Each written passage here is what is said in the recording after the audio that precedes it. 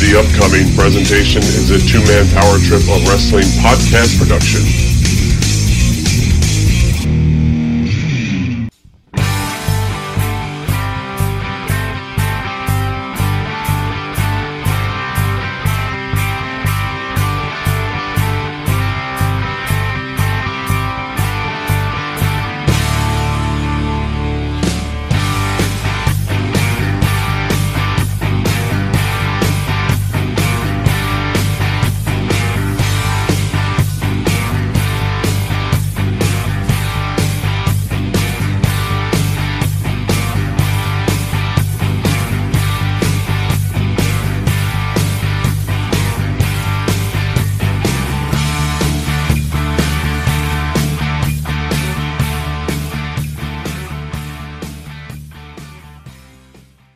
Hello and welcome to the Business of the Business podcast. I am your co-host, JP John Paz from the Two-Man Power Trip of Wrestling. And of course, joining me is my co-host, the man, the myth, the Trump Mania legend, Mr. Alavi Margolin. Alavi, how you doing today, sir? I'm doing great. It's spring break. The weather is beautiful. Vaccinations continue for those participating, and we're looking forward to better days ahead. Nice. Sounds very good. And there's so much to talk about. I feel like last week we had so much to talk about, so many different topics. Some of those topics, Lavi, will we get to today that we missed out on last week? Yes, we're going to catch up. We have many topics, but I don't think we overloaded it this week. One of the topics that I first wanted to talk about, and it's at the top of the run sheet, so it's absolutely perfect. We're on sync or in sync with this one. It was that the Ring of Honor ratings estimates from Joe Koff, because weeks ago we had talked about that article that you kind of brought back into the fold about how Ring of Honor was saying they did 500,000 viewers a week, and we're thinking like, wow, I wonder if that's still true, still not true. So, what's the latest from these estimates from Joe Koff, who obviously is running Ring of Honor? Yes, so kudos to the Fightful team, which is a really high-quality website. So they did an interview with Joe Koff, and he's usually pretty guarded, but maybe he was feeling good and loose that morning. And they got some ratings data out of him, which is hard to get. Joe Koff had said in the article, there are probably 300,000 to 400,000, maybe sometimes 500,000 households that watch Ring of Honor every week. Now, not to saying that he wouldn't be honest and truthful. Is there a way to kind of back that up? Or I know we were guessing and kind of figuring that was true. Is that true? Is there a way to figure out if that's true? Like, what do we think on this? So the an official source, or the most official source that can verify this, of course, from a number of years ago, was an article that we talked about several weeks ago that I found in the archives. Simon Applebaum of Media Village posted an article October 31st, 2016, called Sinclair's Ring of Honor, an entertaining sport, not sports entertainment. And in that article, he also referenced a Nielsen estimate of 500,000 viewers. So Nielsen estimates that more than 500,000 households watch ROH every week. So it's interesting because that, it shows us that the number is around the ballpark of where we expected. I would feel that, if Koff had the numbers, why lower it a little bit? So maybe the ratings have been down a little bit. There's so much more wrestling on TV now, and Ring of Honor having less of a profile, but that's speculation. But also, as compared to 2016, their footprint has grown so much in terms of stations, both traditional over the air. I think some of their digital stations, it's harder to get the ratings. So they might not know how many people are watching on Stadium or whatever digital platform is distributing them. They list Comet or Charge, but it's not always airing at the time that it says, even if their promotional materials list it. So some of the numbers are still hard to come by.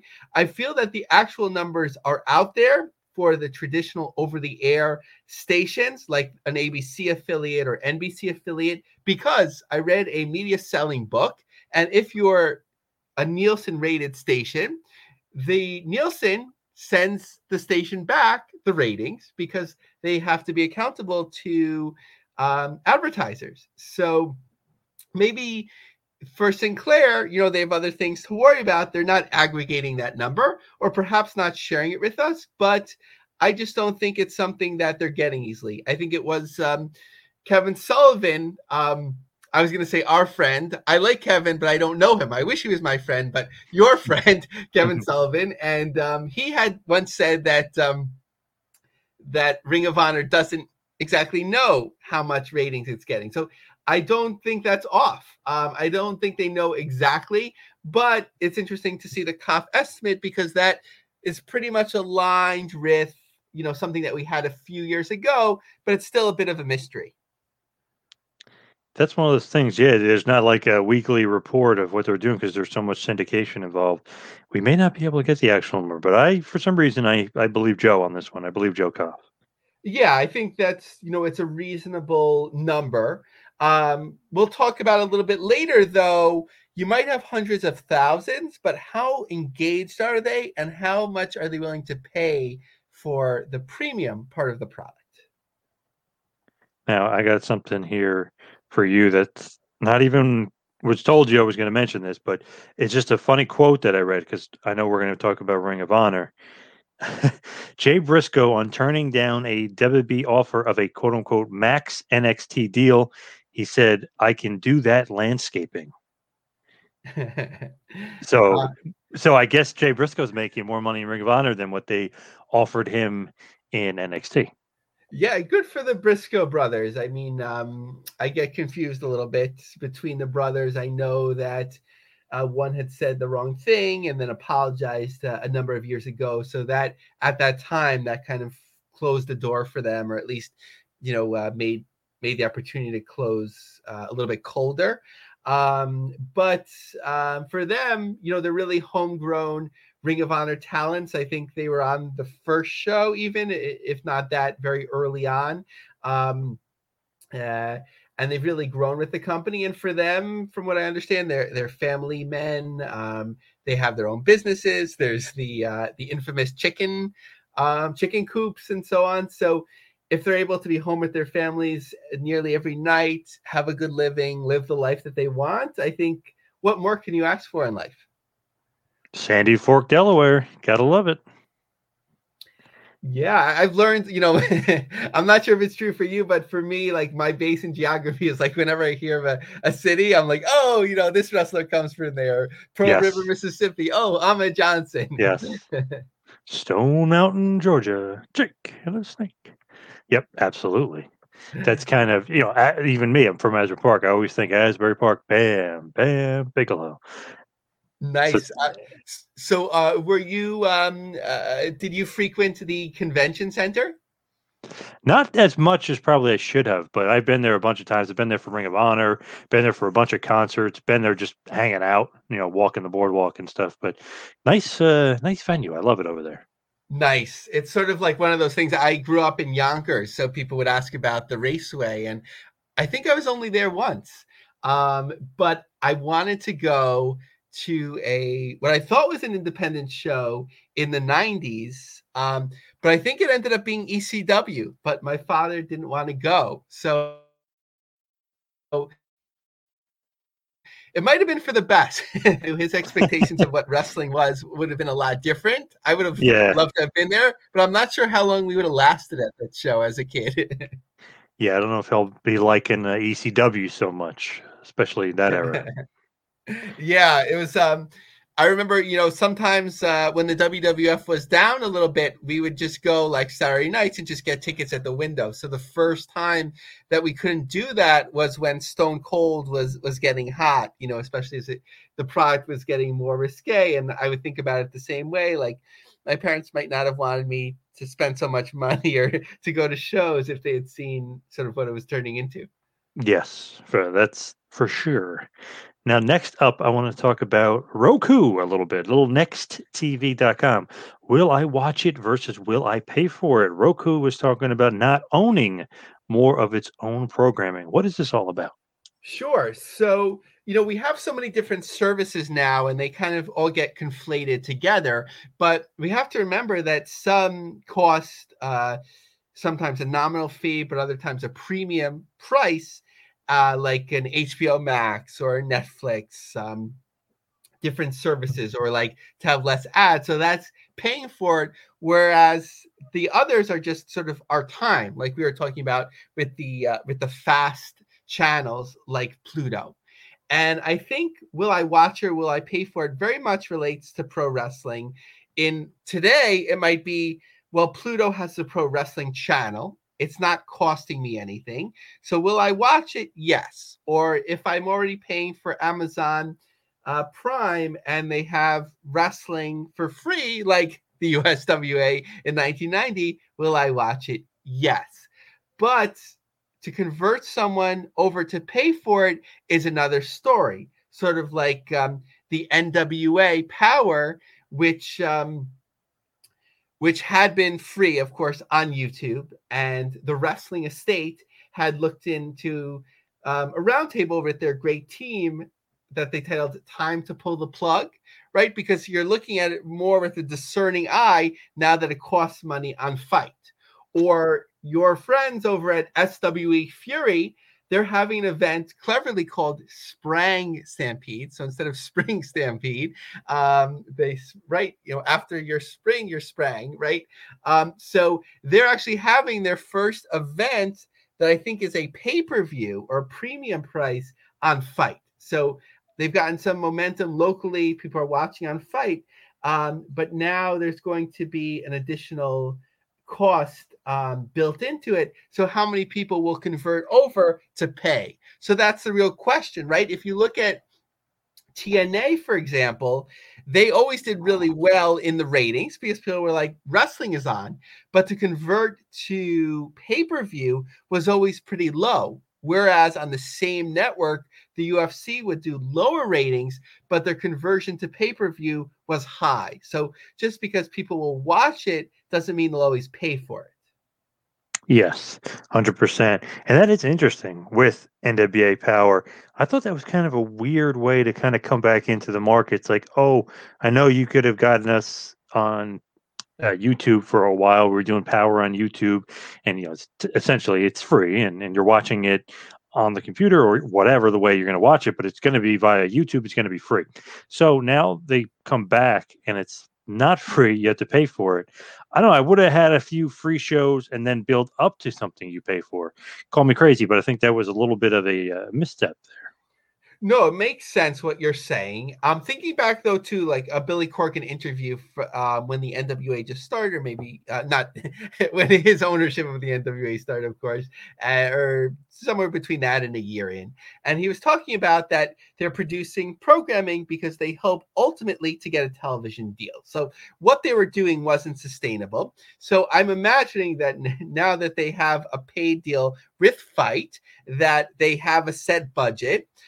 Where they know what they'll be getting in terms of week to week. Of course, there's the premium pay-per-view, which is a risk, but you have a general sense of what you need to do to hold a budget, and it makes it sustainable for them. Even though it becomes a niche of a niche, they had some good growth on YouTube, but now this might be, okay, we tried that, and now this is our next step to make money. It might not be exclusive, meaning that Power might be exclusive, but if they did have an opportunity to expand out further at a later time, maybe they'd have that opportunity. I don't know. I'm just thinking like, man, that's just different. You come back for the attack immediately. No really build to it. You just throw it out there 4:00 on a Sunday.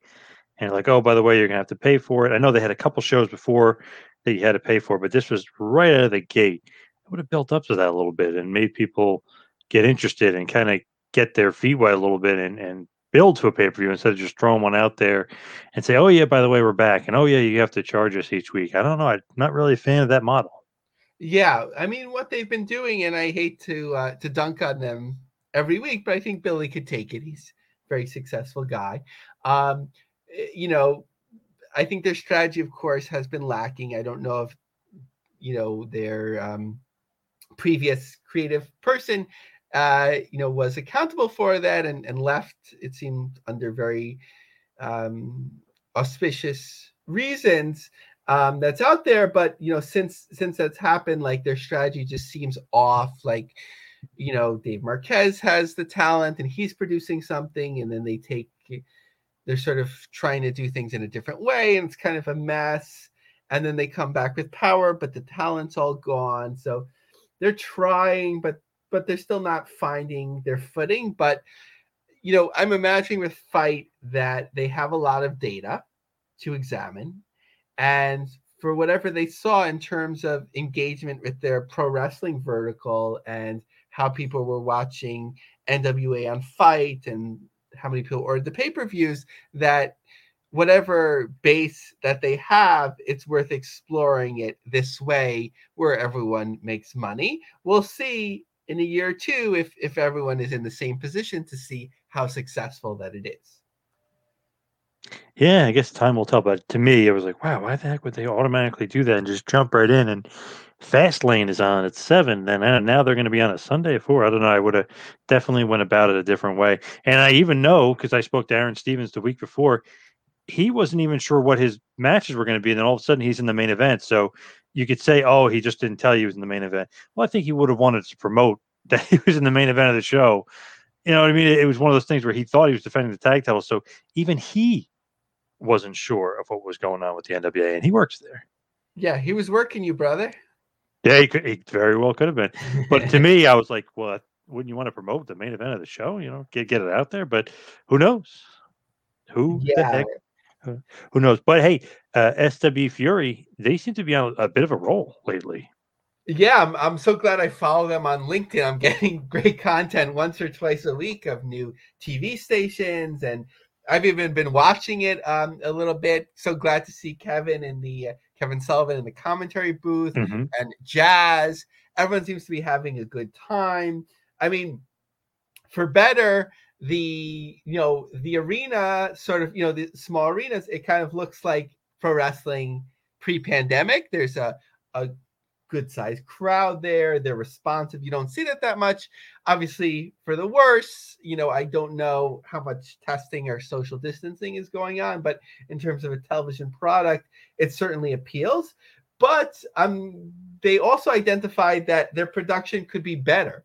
So before announcing the Fight deal for the premium show, pay-per-view, they had announced Crossfade Design was going to be producing their show, at least like the Fight pay-per-views, which is great to see. That's very professional company. They've worked with Top Rank Boxing and other premium programs. So I don't think I'm going to order the pay-per-view, but if I could see clips of that or just get a sense of what things look like, I think it's going to look so much better. However, I don't know, how they're funding everything right now. It could be a big risk to spend on this much on production. So, they'd have to see results as well, but they're definitely making big moves, and there's someone to watch very quietly. They're sort of emerging onto the national scene, onto people's radar, but they have a lot of unique talent that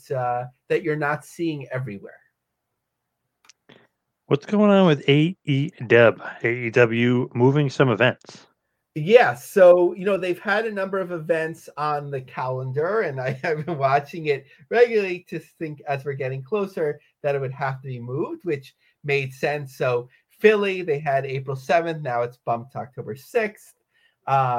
Boston had been on the calendar, and these are rescheduled dates, of course. April 21st, bumped to September 8th.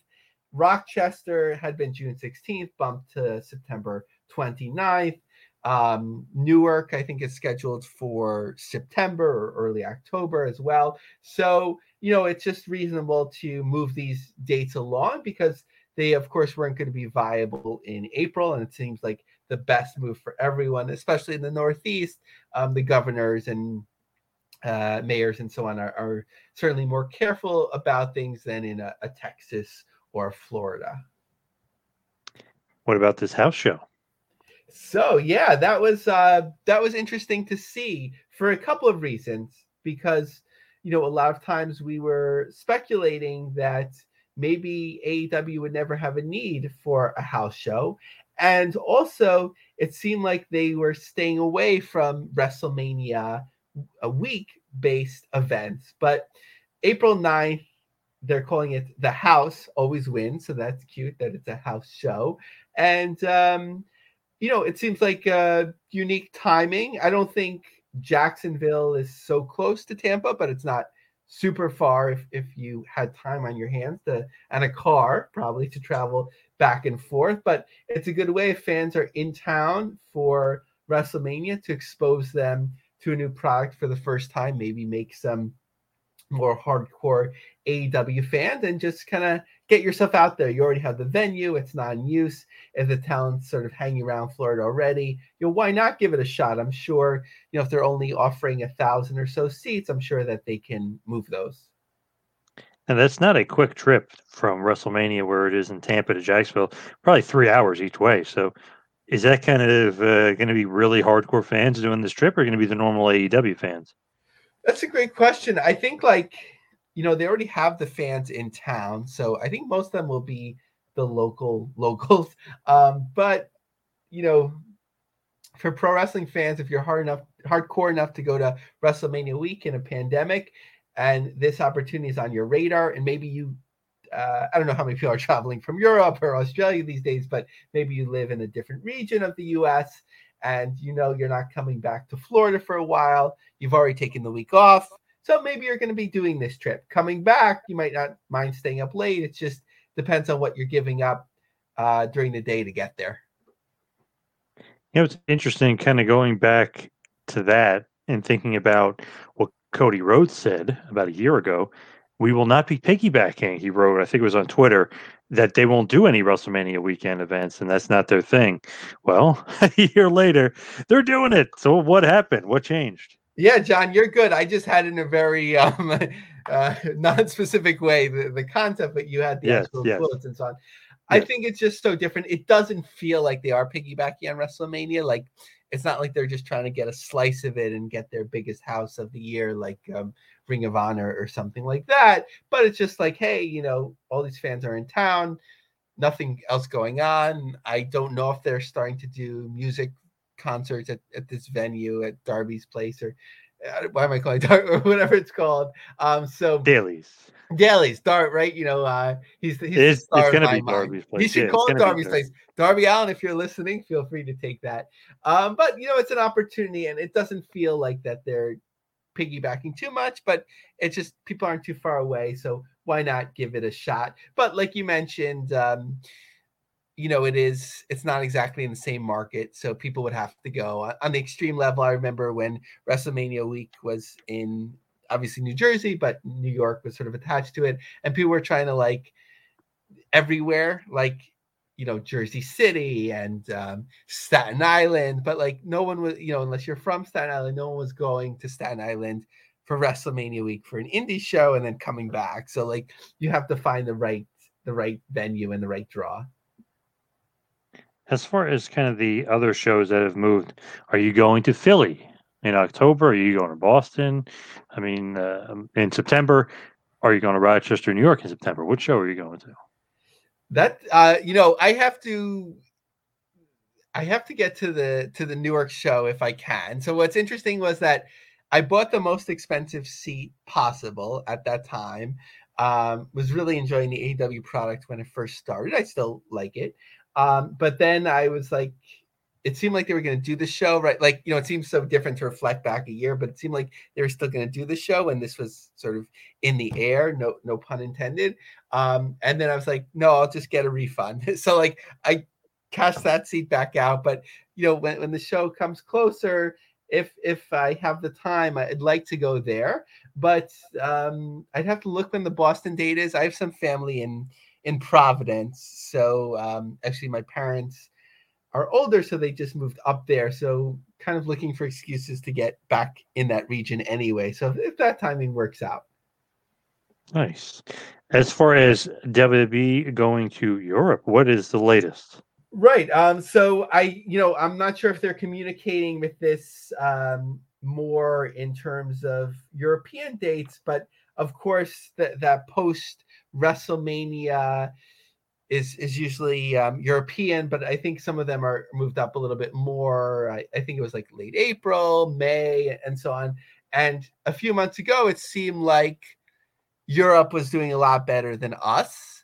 But now, with their COVID situation, it's doing worse than us. We're, not to step too far out of my area, but Europe usually portends the US. So it's sort of like giving us, like how Japanese wrestling shows us what the US scene will look like. Europe usually shows us what the US will look like. So unfortunately, I think we are going to be in another dark period for soon, for some time, till more people get vaccinated. But all that being said, there's no way that WWE will probably run those dates, so they'll have to bump them. So for the most consistent shows that had been on the calendar, those will probably be moved. What about MLW coming to Philly, moving the date?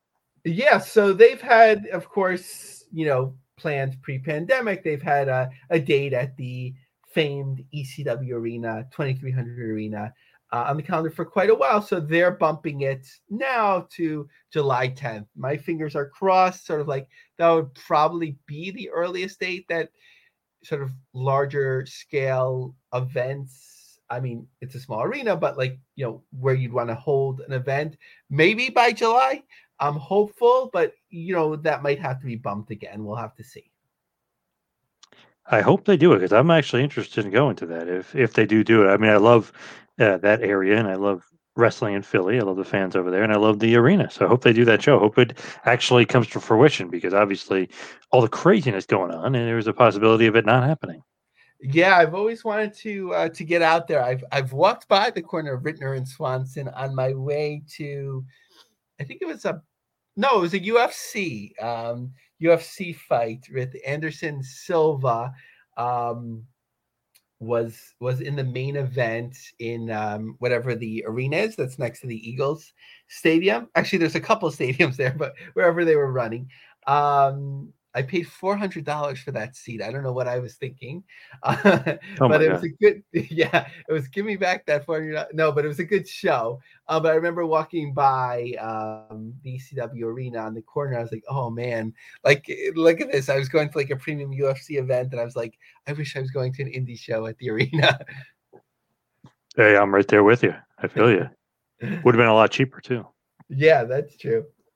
Although, from what I understand, it doesn't really look anything like how it used to, for better or worse. More comfortable, but you don't get the same feel. It definitely, I got upgraded, but for sure. I mean, it was a pretty big dump beforehand. Even when after ECW was running and CZW were running, it actually got worse. So it was a real dump, but they fixed it up. Very, very nice. Got a nice bar in there. Good setup in there, and the bathrooms are actually nice now, so not too bad. Yeah, those owners really lucked out by having ECW randomly start renting in their dump of a venue, and then it became a premium place. I think even Sports Illustrated had listed it as best place to see boxing, or for a venue of its size, years ago. There was a boxing series that would run there, late 90s, early 2000s, something like that. Yes. Now let's go to some indie stuff. AIW, they return, they get volunteers, they get some Venmo. What is going on with this? This is an interesting thing, and I guess because of the pandemic, they kind of had to do this, but very interesting with the Venmo and the volunteers. So what's going on with AIW? Yeah, so of course, we know that independent wrestling promotions are struggling for the most part, and we know that GCW had run a YouTube event where the money raised from the sponsorships would go directly towards the wrestlers. So in this event that AIW is running, that they said that they're not paying the talent, they're volunteering. But they'll be paid in Venmo or through the Cash App. You can tip them, sort of like what's that called, on Twitch, right? You could give somebody bits or something. You're the creator. I don't know. I don't know what to think about it. I don't think that AEW is getting super rich off events now. So I know that they're having a hard time, but I'm imagining AEW is a for-profit enterprise, and I always have a little bit of questions about asking somebody to volunteer their time and their bodies for something like this without you taking the risk. I kind of feel like if you're a promoter and you think it's viable to run a wrestling show and make money, run the show, but don't ask your talent to volunteer their time. One of those things where it's like, man, like, I don't know if that's a good idea or not, but you can get away with it because of the pandemic. Like maybe normal circumstances couldn't get away with it. During the pandemic, it's like, oh, wow, that's innovative, or it's another way to do it or go about it. Yeah, my red flag goes up, but I know AEW has a good reputation and a lot of talent goes through there that seems to enjoy the experience. So we'll give them the benefit of the doubt, but it gives me some questions. What about Jersey Championship returns under GCW? What is this going? What's going on here? Yeah, so it's interesting. GCW, of course, was birthed from Jersey Championship Wrestling. They bought the promotion and then rebranded it as GCW. So now GCW's umbrella is sort of bringing back the original brand, and it allows them to do certain things, like when they're running the casino in Atlantic City, you could have an afternoon show that's JCW and then evening show that's GCW. So maybe when you're growing the second brand, it doesn't have as many expectations as the bigger brand, so you could experiment with different things. I think it gives you a little bit of flexibility. I mean, we saw that to the extreme with WWN, where there'd be Evolve and Dragon Gate USA, but then Future Impact Pro, and then there'd be so many brands built out of that. But here, it's an interesting thing to watch because GCW seems to be the most buzzworthy promotion of sort of owning social media, and on Twitter they always get a lot of love. So it's interesting to see them create another brand and see what they do with it. That's just, to me, I don't know, interesting, but hey, let's see. A lot of stuff that GCW does, you don't think it's going to work, and it ends up working. So we're going to have to wait and see again to see if this works or doesn't work. Yeah, no, I think it's an interesting idea, and I'm curious. I've never been to a GCW show. Brett Lauderdale and I have exchanged a little bit of ideas over Twitter, and I'd love to get him on the show sometime, just because he's built really interesting thing. At its face, I'm not sure if it's all exactly for me. I'm not like a hardcore wrestling fan, but I know that that's not all what they do. There's so many different flavors there, so I'm really curious to learn more. What about attending events post-pandemic? I know Sportico had a big poll out there, and Harris poll, and all this other stuff was going on. What is kind of the consensus of people attending these shows post-pandemic? Yeah, so I think it depends by generation, and we could sort of see that, not to extrapolate this too far, but I think when you look at pictures of people in Florida on spring break, the younger people who aren't vaccinated are sort of like, let's party, and the boomers and so on are who are getting vaccinated are more cautious. So for the boomers, 7% will go more frequently, 57% are not sure, and 36% will go less frequently. For Gen X, 25% will go more frequently, so almost 4 times as many. 50% aren't sure, and 25% will go less frequently. And for Gen Z and millennials, 37% will go more, 36% not sure, and 27% less frequently. You did a small poll as well, didn't you? Yes. So I was sort of thinking about it, like, when WWF, I got my reference in again. When there was, what was it, a riot at the Garden or something? And, for a time in the 70s, they only allowed older teens and adults in to watch the shows. And that sort of reminded me of the timing that we have now, with you having to be 16 plus to get a to get a COVID vaccine. So I was thinking with wrestling promotions, should they promote events to those 16 plus? I'm not sure if my results are indicative of everything because people didn't respond too much to it as opposed to some other polls I've done, but 45% said that yes, that they should market to 16 plus. No, 36%. And then I was being a smart aleck and I wrote, what's the COVID? 18%. Interesting. I'm just thinking, like, I thought there would be more people for sure wanting to go. It seems like a bit of a 50-50, a little for the most part.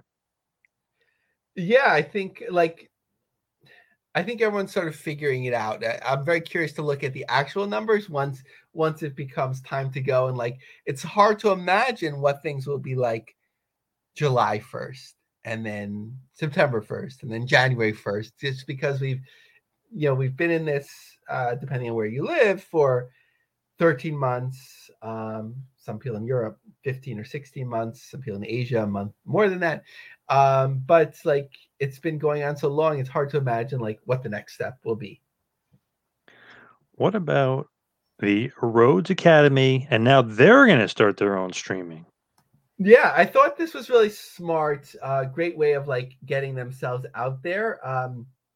In terms of, of course, Dustin Rhodes has the Rhodes Wrestling Academy, and I'm not sure how long, each cohort is part of the academy, but he had a sort of like a graduation show or a showcase. And, looking at it on YouTube just a couple of days later, it was almost 10,000 people. And I'm sure that's grown since then. But it just seemed like a great way to build up content for wrestling, to get names out there. And it was quite popular. It's a great way to like get expose newer talents. And if you're a wrestling fan, to get exposed to new talents, you can say, oh, I saw them when they were first wrestling. And surprisingly, when I was looking at Rocky Mountain Pro's stream on Twitch, and they stream all the time, they were showing like their Tuesday night training, and that wasn't even matches. That was just people running the ropes or working on footwork. And there were several thousand people watching. So there's something about the training element that seems to appeal. Wow. Interesting. You wouldn't think that many people would be interested in watching that, but I guess there is some appeal there. Maybe some money to be made. Yeah. There's totally unrelated, but it reminds me of it. Like, some people stream themselves sleeping and people will pay for that. Just like nothing weird, but just like people sleeping. So there's a market for everything. That is very, very weird. As far as, let's go, the closer scrutiny of entertainment monopolies. What is this all about? So this isn't specifically pro wrestling related, but it just brought up some questions to me. So in terms of the anime market in the US, like the two biggest streamers or content producers are Crunchyroll, which is making me hungry for sushi, and Funimation are planning to combine. And the US Department of Justice is looking at it as an antitrust review. How much of the anime streaming market will they control? So it just goes to show that the Justice Department under Biden will be very different than under Trump, that they're going to look for monopolies or potential monopolistic practices. Whereas you might say, okay, anime, well, you roll that, no pun intended, you roll that into entertainment and people have a million choices, right? But here they're looking at the specific niche market. So for anime. So when you think about pro wrestling, let's say WWE, if they were to be very ambitious and they'd start doing what they did, let's say in the 80s or something like that, and looking to buy out, not that they're for sale or they could do it, but if they start buying out an AEW and they acquired Impact and they got Ring of Honor, that the Justice Department would probably be looking at that pretty closely if they would approve those sort of practices. DAZN is back on the show. We're always talking about DAZN. What's going on with them and the streaming rates? No, so this really shows sort of like the dominoes, although I don't think they were related, but right, we had the huge Amazon deal for I think Thursday Night Football, $1 billion deal. Mhm. So in Italy, the football or soccer Serie A is very popular. So the Zone just signed a huge deal that they have some exclusive rights, or they do have exclusive rights to air this programming. So it just goes to show that streaming services are putting up big money to get sports, and that might foretell even stronger negotiations for the premier pro wrestling companies, especially in the U.S. Obviously, WWE, maybe AEW, companies that are outside the U.S. that are big. They don't seem to benefit, as we've seen so much from that, like a New Japan or AAA.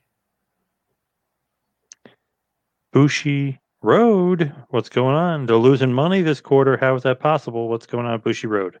Yeah, so not many people had noticed this or talking about it yet. So Bushiroad, of course, the parent company of New Japan, they had a 3.4% increase in overall revenue, but flagging performance in various sectors. They reported 73 million, obviously translated in revenue, but they lost some money, as well.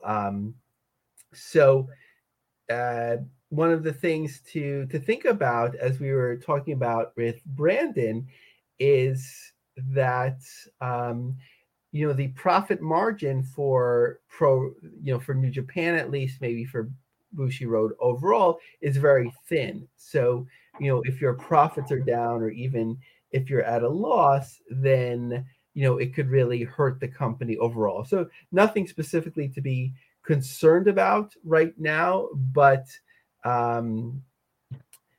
something to look at. The way this article was written on Anime News Network is a little bit confusing, because in the headline they said it's a loss, but as I'm looking further, it looks like their earnings were a little bit less. But so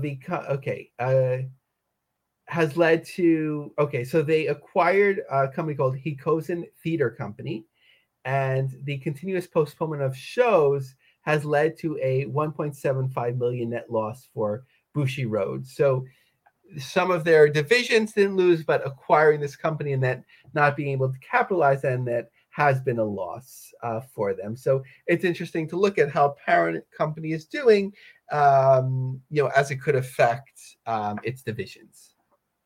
You think overall Bushiroad has been happy with New Japan and their rise? It's certainly been notable how they've grown, and overall they have been, but we could see with talent, with management shakeup, that they couldn't have been too thrilled with how everything is going. So we'll have to see, now that sort of Japanese management has come back, sort of like to have a firmer grasp of things, how things will grow. It's a little bit mysterious to understand exactly what's going on when the culture is so different sometimes. And I think every entertainment company, unless they're benefiting greatly from streaming, that if there's a live event component to what they do, it's a challenge, obviously, now. Let's talk about Impact Wrestling. They are moving again, and this time they're moving to Thursdays. What's up with that? No, so I thought it was interesting. Like, the first strategy that I thought about for them would be smart, would be like, let the let NXT announce that they're moving to Tuesdays, and then don't make it so obvious that, take a few losses for a few weeks, and then don't make it so obvious, just announce that you're moving to Thursdays. But I think in the end, they're smart about what they did. So before NXT publicly announced they're moving to Tuesdays, which as of this taping, I think it is out officially today. But they just said they're moving to Thursdays because that's our, traditional time slot. Of course, that was the time slot they were on, with Spike. And with Spike mostly. To me, it's like, wow, they I don't know. They keep moving nights. If you keep doing that, you might lose some of the audience. And they were kind of not doing that great, anyways. I don't know. To me, it's like, oof, I don't know. It's an interesting thing. They're going to move again, but NXT moves to Tuesdays, so that would that have killed them? So who knows? Yeah, I think they would have started to take a drubbing. I'm sure that, they have their most loyal fans, but it has become, far and away, at least from what we can see of the top 150 original programs, their most popular show. It's Impact, and then some shoulder programming that is Impact breaks through as well. So I guess they want to protect that a bit, especially since they invested so much to get this network. What's up with Peacock? So 35 million? Is this true? yeah, so CNET reported that they've signed up 35 million. That's up from 33 million at the end of last year. So 2 million growth isn't that big. And then it also includes both free users and paid accounts. So it could be free, it could be $5 or $10. So maybe a little bit of like the old WWE Network, where they would sometimes announce what their total was, and then you'd have to really look closely as to what the paid was. So we talked about previously that they are losing a lot of money so far on Peacock, but they're sort of trying to do a land grab from 33 to 35. I don't know if that's that impressive if so many of the accounts are free, but there's certainly life to it. It's not like a Quibi, which sort of like came, not many people wanted it, and then it burned out quickly. NBC Universal seems to be in this for the long haul. With Peacock, think about that. 35 million people at least $5. Some people will probably have that $10 option as well. Man, I mean, that's a pretty chunk of change. At least $175 million per month, at least $2 billion for the year. I mean, can't be doing too bad. I know that they need more and that they lost 900 million last year, but doesn't seem like they're doing too bad. I feel like when you play at such a high level, there's, even if there's a lot of money coming in, there's so much going out. But, things will shake out. Like Paramount is, looking to raise more money, sort of like to arm themselves for this like war, quote unquote, for signups and streaming services. So everyone's like trying to establish themselves as one of the main players, and sort of like they're thinking about spending the money now so then they can have the benefits later. Very true. What is going on over at your favorite place, YouTube? There's been some growth. Yeah, so WWE recently celebrated their 75 million subscribers. So it just made me think about, well, how are, we're not going to do a deep dive into this like we've done in the past, but just sort of how are some of the bigger players on YouTube faring. So Impact has their 4 million, Beyond has 3 million, and AEW recently hit 2 million. Somebody that sort of, I don't know if they work or consult with AEW, but they're involved with the YouTube promotion or growth. They were sort of like, they wrote it on LinkedIn, like better late than never, 2 million. And I don't know, I would have taken it as a positive. It didn't seem late because they're a young company, but it sort of like made me think about, what their expectations are and how happy are they with the YouTube growth thus far. YouTube, especially with so many people kind of gravitating more online and everything else, YouTube it's one of those things that they never seem to have a decline. Always seems to be a growth with YouTube.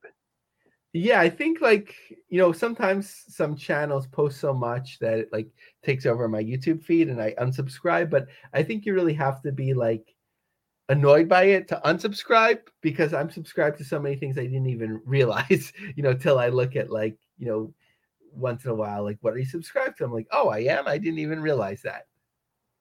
That is very, very true. Same thing here. Big time. Now, as far as WB, what is going on with them and a talent management group? This has kind of been out there for a bit. What's the latest on this? Yeah, so we had talked about it when it was first breaking, but they've started to build out their management team, and it was interesting to see who they have. So Amy Tunick, another new senior vice president. She comes from Warner Media. And two of the three directors, one comes from United Talent Agency, the other comes from BET. So they're bringing in, a lot of entertainment people, of course, because this is their talent management division, to go out and maximize their talents to get them, whether it's advertising, to be involved in media, and so on. So they've named Amy Tunick Senior Vice President, leads the functions and brings expertise in brand strategy, talent and entertainment marketing, and large-scale media partnerships. Amy has a strong leadership philosophy centered on transparency, contribution to mission, and attitude above all else. Joining Amy are our three directors, Michelle Rubin, Chanel Landreau, and Stephen Kay. Our directors add a wealth of experience in talent management, content and marketing strategy, talent contract negotiations, global production, and more. And we are also happy to introduce our three managers, Tavia Hartley, Austin Freeland, and Michael Davis. Our managers bring brand development, marketing strategy and operations, public relations, and social media. So only one of these people was an internal promotion. So Michael Davis, that's EAL, he has been with the company since 2018 as a senior coordinator of global marketing, before now taking this role with talent management. But the others all come from outside entertainment companies, because it is a unique division that they're building out that's not really part of the core. With that kind of management group, are they going to take some? I know the core is there, like you said, but are they going to take some, like Mark Carano and this person? Are they going to start taking some people, or are they going to start hiring some more people? Because it seems like this is going to be a pretty big endeavor. Yeah, I think they've built it out for now, but like it seems like for the most part they'll look to the outside.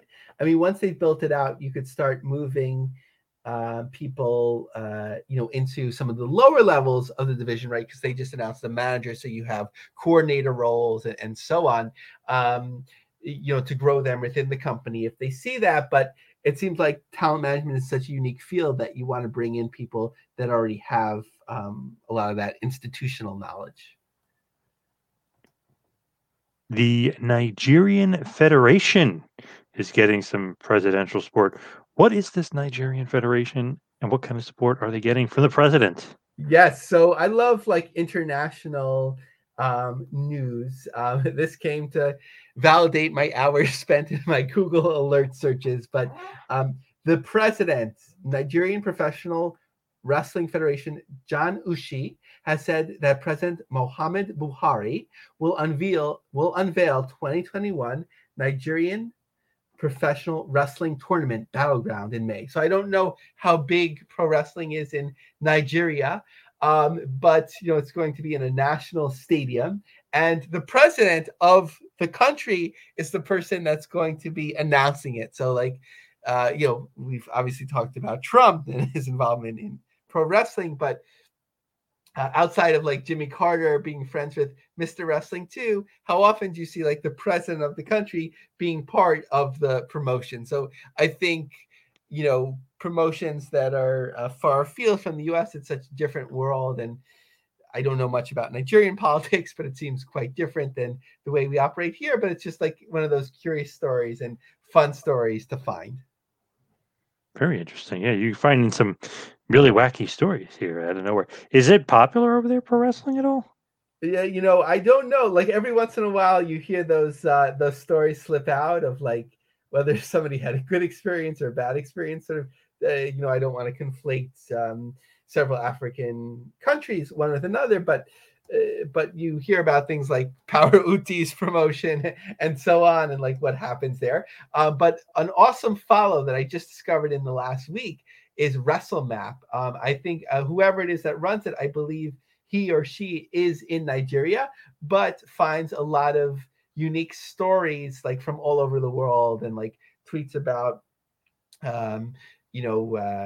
promotions in Europe and obviously in Africa, but all over the world. Shared some cool pictures of a promotion in Stockholm. So I suggest that if you like those type of stories, that you follow at WrestleMap. Nice little plug there. What is going on here in the States? Warrior Wrestling Summer Series. I guess it's probably coming to the Chicago area. Matt Cardona is all on board. I don't know if they've announced anybody else or if he's going to be wrestling himself or what's going on here, but they got a big summer series planned for Matt Yeah, Cardona. no, like what I was impressed by was that they've already put out their dates for the summer. June 5th, July 17th, August, I guess to be determined, but no one needs to know yet.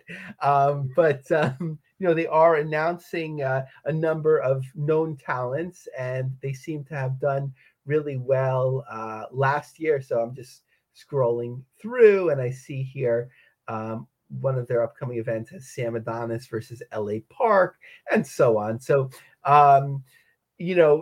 it just goes to show good planning leads to good promotion. That football field seemed to have plenty of space, even if they need to continue the social distance at that time.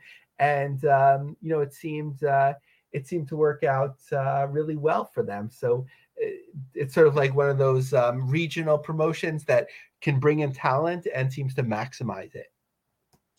Yeah, they've been somewhat popular, I would say. I feel like they got a little bit of buzz, whether it was from Brian Pillman Jr. maybe, or Brian Cage or Janela, but it seemed like they were getting a little bit of buzz. Thunder Rosa, of course, for sure, getting getting some news out there. Yeah, I always like to see that, and of course they stream the programming, but I get in my alerts, I always get updates about like in the Chicago Tribune or something like that, talking about their shows and the promotion. So they're really good at the grassroots marketing. Warrior Wrestling. Who sometimes who knows what's going to be popular with the crowd, but that definitely was getting over with a segment of the wrestling fans. There's no doubt about that. I feel like they definitely had some momentum going, and maybe they can keep it going. Yeah, maybe like the summer is their time to shine. As far as this week, I believe you had a shout out, another shout out you wanted to give.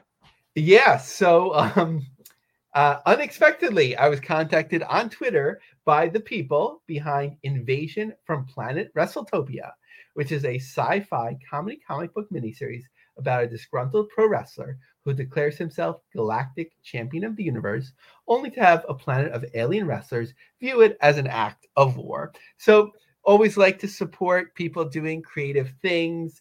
There's a whole team behind it. Just mention a couple names. Ed Kunel is the writer.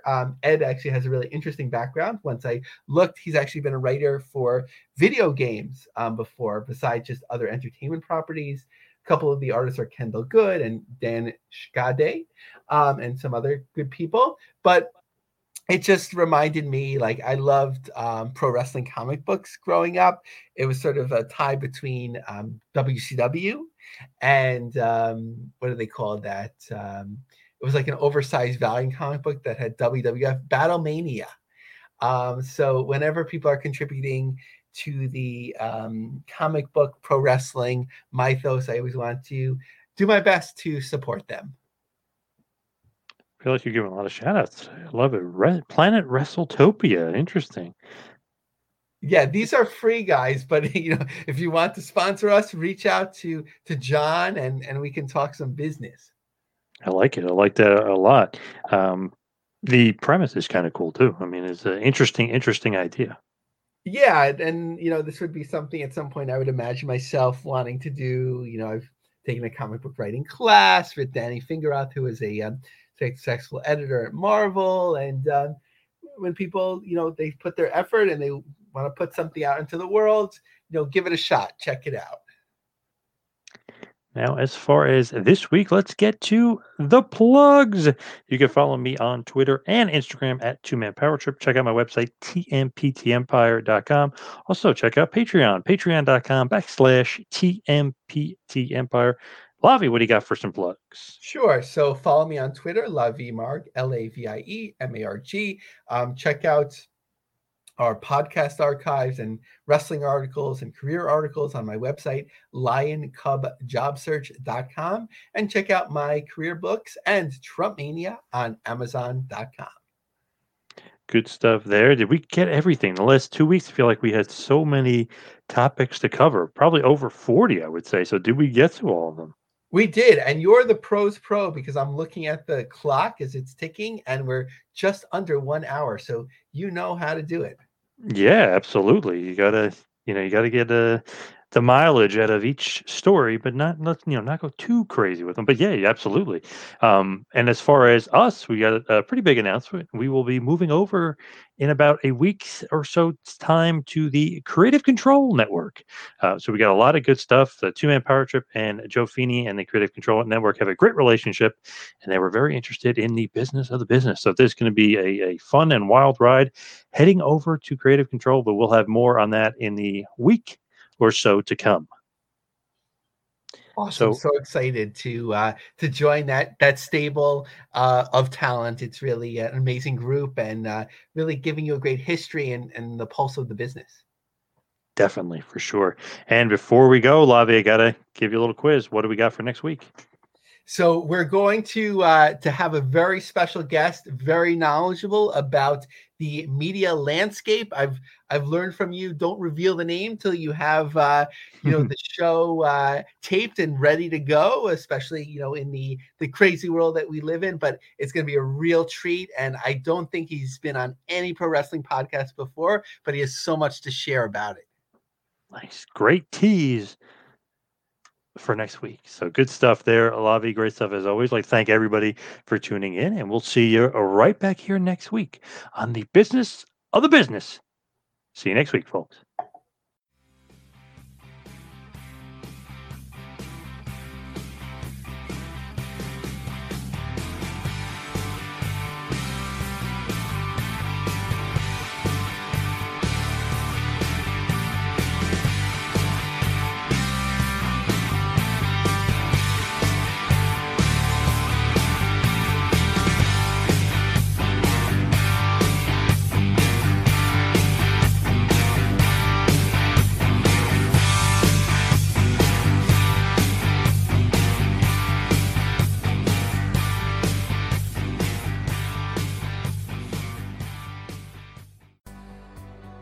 This has been a John Paz Power Trip production in conjunction with the Two Man Power Trip of Wrestling. You could follow us on Instagram and Twitter at Two Man Power Trip. You could check us out on Facebook. You could subscribe on YouTube. You can go to patreon.com/TMPT Empire to become a patron, and also check out the website tmptempire.com and buy a shirt at prowrestlingtees.com. Two Man Power Trip, where the power lies, brother.